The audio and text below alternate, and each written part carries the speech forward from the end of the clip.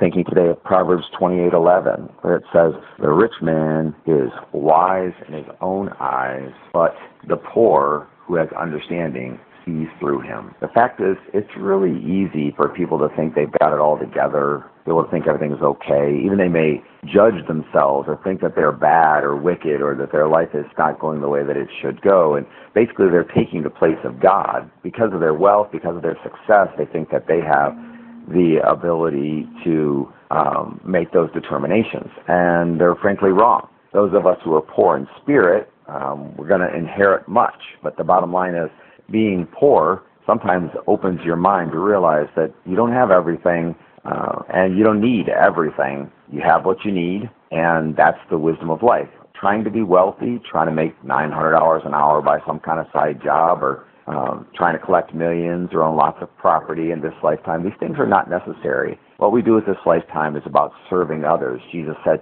"The greatest amongst you shall be your servant." And so we have the opportunity to serve others and make a difference in this world, and that's what we really ought to be about. And sometimes you find folks who aren't rich who have figured that out, and I think that's what this verse is about. So let's live as if we've figured out what this life is really about, not collecting wealth, but living, valuing what Jesus has done for us and what we might do for others. God bless you today. I encourage you to check out our church hunting page if you're looking for a home church.